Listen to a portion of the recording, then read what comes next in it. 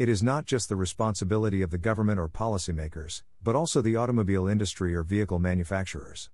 Since the rising percentage of CO2 emission has been identified more from the vehicles. With rising population, rising economy, vehicles are compulsory for daily needs to meet. The important steps taken by the vehicle manufacturers are 1. R&D, research and development, leaders. As per European Union's 2006 R&D investment scoreboard, 12 auto companies from the top 50 companies have been identified as the leaders in the investments for R&D purposes. Around 85 billion euros per year is spent by the vehicle manufacturing industry on R&D projects like safe, clean, and more fuel-efficient automobiles dedicated to improving the environment. CO2-efficient vehicles with less fuel in use are in the sale. Use and increase the share for clean diesel cars improves the fleet's fuel efficiency.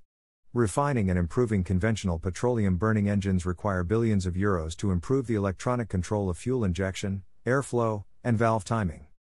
European Union can be seen as a perfect model with millions of vehicles emitting CO2 lesser than 120 grams per kilometer. Every year, the ambitious project targets to sell the vehicle to drive CO2 even further down. Use of alternative new fuels and technologies. Use of multiple ways or resources to counteract the CO2 problem. The new vehicles are launched with alternative fuels like biodiesel, ethanol, hydrogen, and natural gas. Even electric or hybrid vehicle technology in the marketplace is a future winner. In my opinion, fuels are an important way or resource that can tackle the CO2 problem by more than 95%. The use of electric or hybrid vehicles targets the issues with CO2 discharged in the atmosphere. Hydrogen fuel vehicles are the future. The alternate fuels are gifts to our future generation and operate in futuristic ways. Source: OICA, International Organization of Motor Vehicle Manufacturers.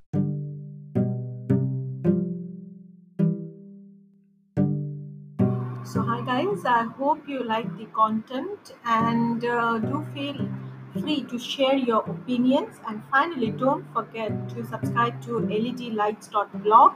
We always welcome your opinion, your comments, and have a lovely day ahead.